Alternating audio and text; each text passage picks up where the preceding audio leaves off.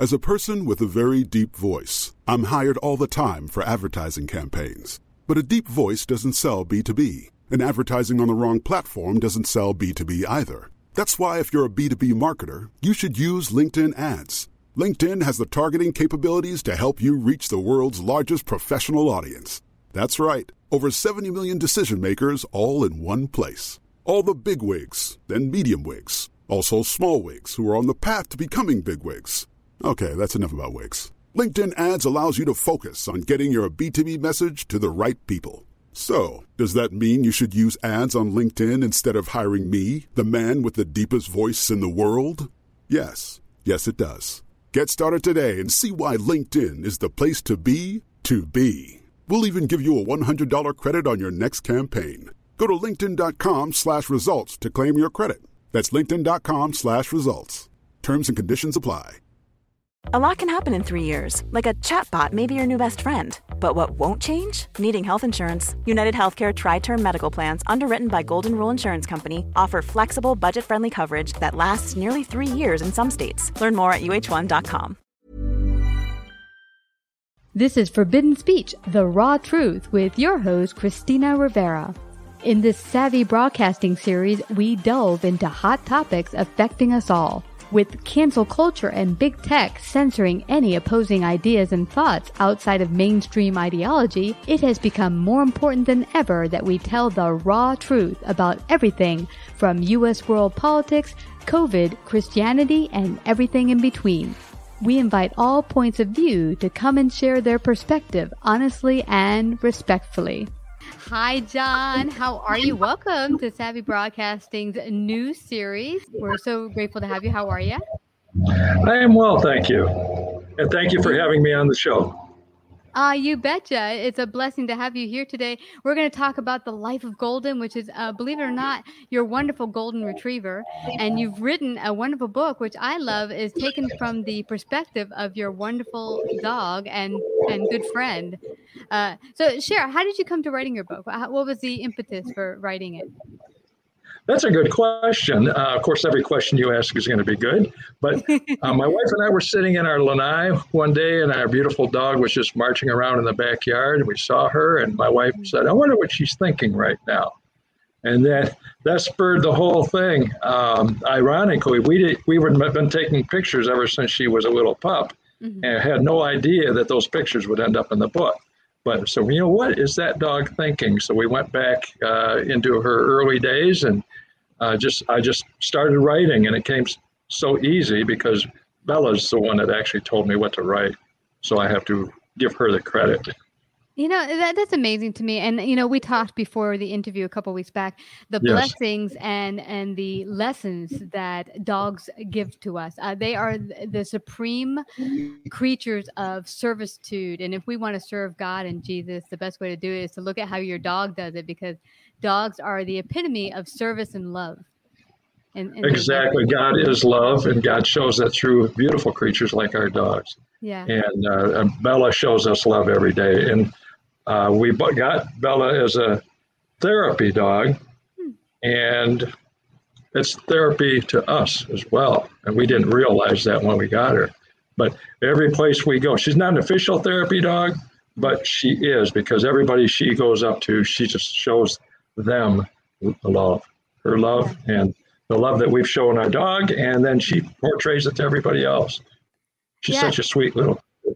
Yeah, she really is. Now, share for me, we've gotten to know my Henry dog here. He's such a blessing. But, as you live with your dogs, they don't speak human or English, but they learn to communicate by looking at you a certain way, by, maybe a certain bark. How have you learned to decipher what Bella is saying at different times and to have that connection with her?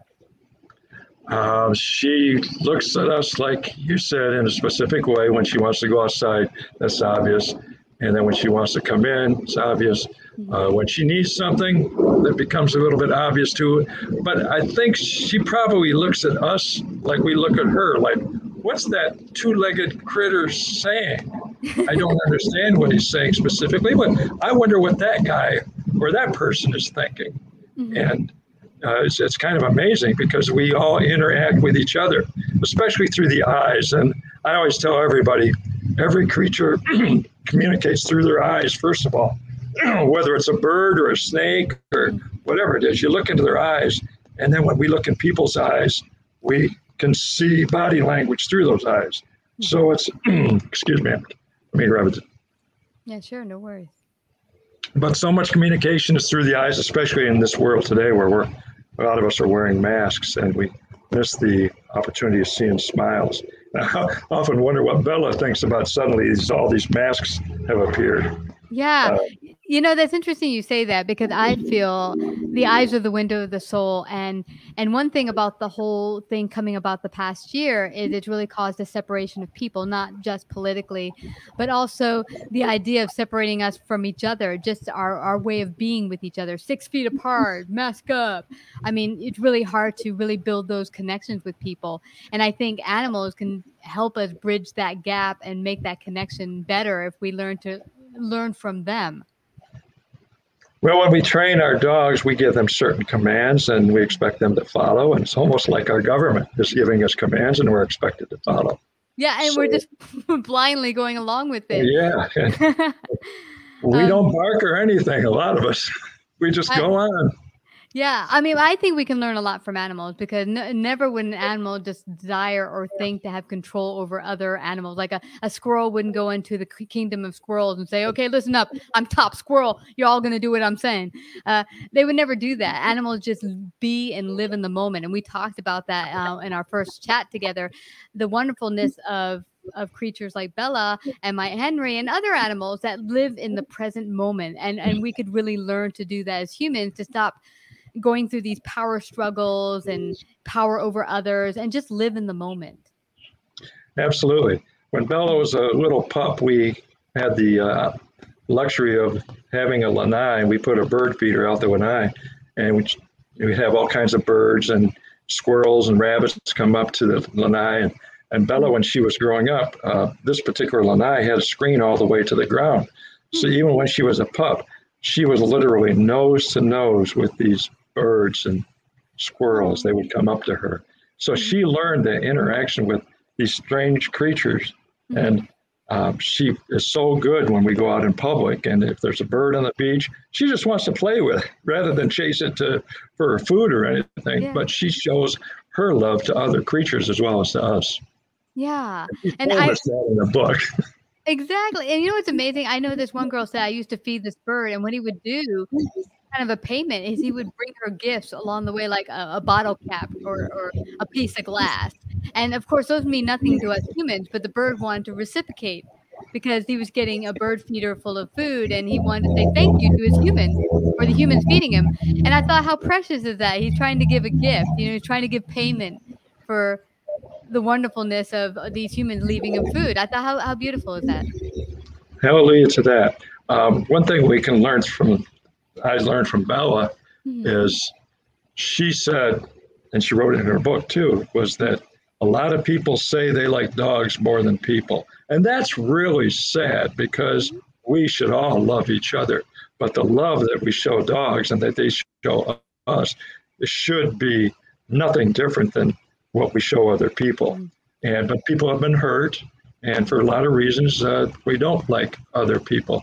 But forgiveness is a big thing that a lot of people can't just grasp and get a hold of.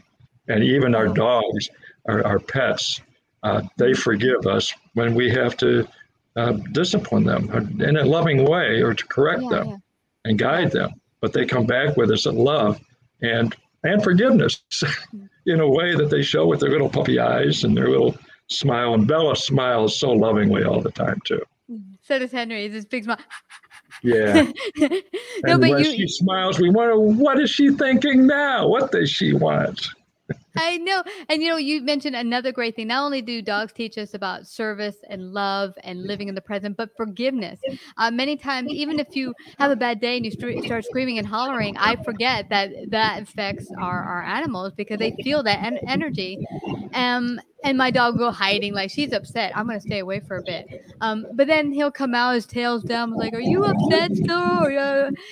And he wants to, seek my forgiveness. He didn't do anything wrong, but, we could learn from that humbleness, forgiveness, and all of that the animals teach us. Absolutely. I had a Cocker Spaniel before, and this little Cocker Spaniel was filled with love too, but she was so annoying. She was not a service dog, so to speak, and she needed a lot of forgiveness from me. I won't go into details, but Bella is just a special dog, not just to us, but to everybody. Yeah. And Yeah. it's amazing. She approaches people. They do not see fear in her, or they don't see, or Bella doesn't see fear in them. And there's always a nice connection. And they always reach their hands out because they know the love that not just Bella, but a lot of dogs. I don't want to say that there's no dog that can't show love. Oh, yeah. But Bella was brought up in an environment where love is everywhere. Love is everything. And love is God, and God is love. Yeah. Yeah. And I love that animals can really show us that and teach us that on a daily basis. There's a beautiful airplane there. And everyone, John right now is in the beautiful state of Florida. Look at how gorgeous it is over there. It looks like you're in paradise right now. Paradise. We say that every day. It's gorgeous. And the funny thing is, we say, where were you going to go on vacation? People spend thousands of dollars to come to this area to go on vacation. Why would we leave? Exactly. But we are going on vacation now. Yeah. Well, sometimes it's good to have a change of environment, regardless if you live in a nice area or a pretty area. But it's good to get a change of scenery sometimes. Sure. Yeah. Yeah. Sure. But it's so true. I'm thinking today you've given so much to share the life of Golden. Where can people get a copy? They can go to Amazon.com, and I don't know how the algorithms work, but This forbidden speech. If you put my name or just Briggle after it, Amazon.com, Briggle, Life of a Golden, Briggle, or Briggle, Life of a Golden. Yes. And the book should pop up, and you have the cover there. And Christmas is coming up. I think it's a real good book. It's a family book. It's got a lot of humor in it, a lot of love, obviously, and a lot of good underlying just love and compassion for people in general. Well, and of course, go ahead. I want to ask you, if Bella could speak right now, what do you think she would say about the current situation of tension and polarity between people and diversity? Not diversity, the pull, the breaking apart of people. What do you think her words would be to the audience right now if she could speak? I think she draws people with all the differences they have with each other. She draws them together, and all we need is love, and forget all the stuff that brings negativity into people's lives, and just all the stuff that separates people, and draw them all together. And that's what Bella does, and any loving dog that brings people together rather than separate. And it's funny, we talked about separation. Bella is wonderful with little children because she's been brought up around the neighborhood kids. And a lot of the kids, some of them are taught to stay away from dogs, ironically, but they're probably for a reason. But the little child would just want to reach out to Bella, and then that barrier is broken down. So I think he's talking about the world situation. We need to break those barriers down with love and unconditional love and forgiveness.